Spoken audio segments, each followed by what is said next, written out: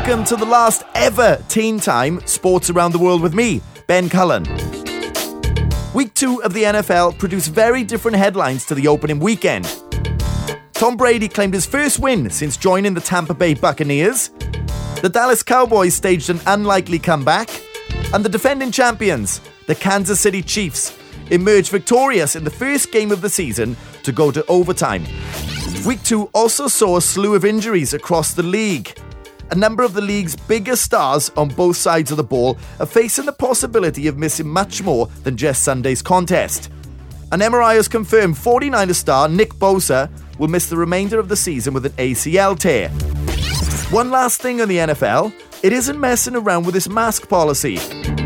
More than $1 million fines were handed out across the weekend for coaches not wearing them. The NBA is down to the conference finals, and the bubble inside of Disneyland has provided us with upsets galore. There are some unexpected teams in the NBA's Final Four, but of course, King James is still there. And the Lakers? They're heavy favourites at this point. When the Lakers faced the Denver Nuggets in Game 2 earlier in the week, they donned a Black Mamba jersey in tribute to team legend Kobe Bryant, who died in January. Anthony Davis's buzzer-beater three-pointer saw the Lakers end it 105-103 to go 2-0 up in the Western Conference Finals. Just to make that story a little more epic, when Davis hit the winner, he ran back towards teammates, yelling just one word: Kobe! Miami Heat and the Boston Celtics make up the draw in the Eastern Conference side of the playoffs. No doubt, following his exit from the US Open, Novak Djokovic would have taken some time to reflect on his actions. But it certainly hasn't affected his tennis. He claimed his 36th Masters title by winning the Italian Open in Rome and only dropped one set all week. This Masters win takes him one ahead of Rafael Nadal, and he is now the all-time leader. This will ensure he goes into the French Open on a high, which starts this Sunday. His longtime rival Nadal will be seeking a record-extending 13th French Open title.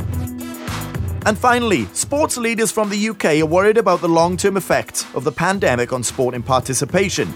Over 100 figures from the industry have formed a coalition and have written to Prime Minister Boris Johnson to ask for emergency funding, warning of a lost generation of activity. The letter urges the government to provide a sports recovery fund so the sector can survive and stabilise. Grassroots sport, fitness and a wider recreational activity is proven to improve physical, mental and social well-being.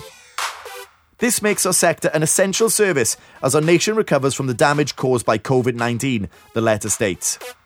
What impact do you think coronavirus will have in the long run? Let us know on Instagram @TeenTimeR3. Over the last 17 weeks, I've interviewed a variety of sporting athletes from Hong Kong. CrossFit star Ant Haynes surprised me with how much food he eats in a day. I mean, if anyone knows the macronutrients and calories and stuff like that, I eat close to 5,000 calories a day. The recommended daily allowance for men is around 2,000 to 2,500, so I'm eating double that. It's not as clean as you think it would be. When you're trying to fit in 5,000 calories, at the end of the day, you do end up eating things like crisps, lollies, because you just need the sugar for carbohydrate content and that sort of thing.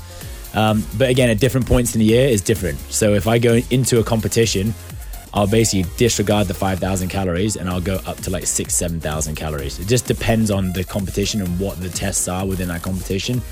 Generally, the longer, more aerobic they are, the more sugar I'm going to need. So I'm like shoving lollies down my face and, just trying to get as much in as possible. And, a lot of it's powder as well. So I have a lot of carbohydrate powder and a lot of protein powder as well. It's again simply because I just can't eat that many chicken breasts and steaks. So, yeah, of course. Yeah, you just got to get it through like a pre-digested form, which is generally the whey protein powders and carbohydrates.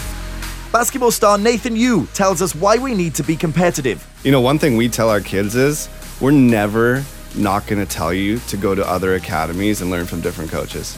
Knowledge is power. Yeah. So I would tell a kid, go learn from as many coaches as you can and you learn something from everyone. Go outside, practice it. Because I think there's a problem with youth sports now in the sense of like youth sports is a business now. And some academies are like, I can only coach you. Don't go coach by that coach. You're with me the whole time. Like, what are we doing for our kids? Yeah. If we're going to be so protective of like, it's a business, like, no, you got to just play for my academy. Like, no, you should be learning at this age. Go learn from everyone, pick up something, train as hard as you can. Good luck. I hope you make it far. Hong Kong swimmer Camille Cheng walks us through the mindset of an Olympian. Actually, at the last Olympics, something I noticed was I felt that I didn't perform as well as I wanted to, and what was holding me back was more my mental, the mental component, my mindset. You know, I felt like I didn't really embrace being an Olympian. I didn't hold myself with confidence being there and feeling like I deserved a chance to race. And I felt it was very, like I'm here and they are there. And so a lot of my work now has been, working with sports psychologists, a lot of my own readings and interest in a lot of sports psychology concepts, a lot of work on mindfulness. So even integrating yoga and meditation as part of my training. And I think that has played a huge role in how I set goals and how I, what kind of athlete I want to be. Brazilian Jiu-Jitsu black belt Kaiki Layala addresses self-confidence issues as a teenager. The teenager aspect is almost the same everywhere, because the teenager, there is a bigger problem happening inside than the environment outside is affecting. About self-confidence, about to feel, I'm too much fat, or I'm not so handsome enough, I'm not into my friend, I don't have enough friends, I'm not so popular, I'm so shy, or I'm speaking so much. Teenagers, right? So what we try to help them to understand is that if you're doing the correct things, you should be confident in your move and should be able to look people in the eyes and shake hands properly and keep confident no matter what's happening around, right? And you're going to be able to overcome. Just increase your self-confidence. Don't be afraid of life. We're going to be always in the battle. It's not only when you are a teenager. When you get the older guy in the bigger industry, have a super success in life, I can guarantee to you that the life will put you in trouble.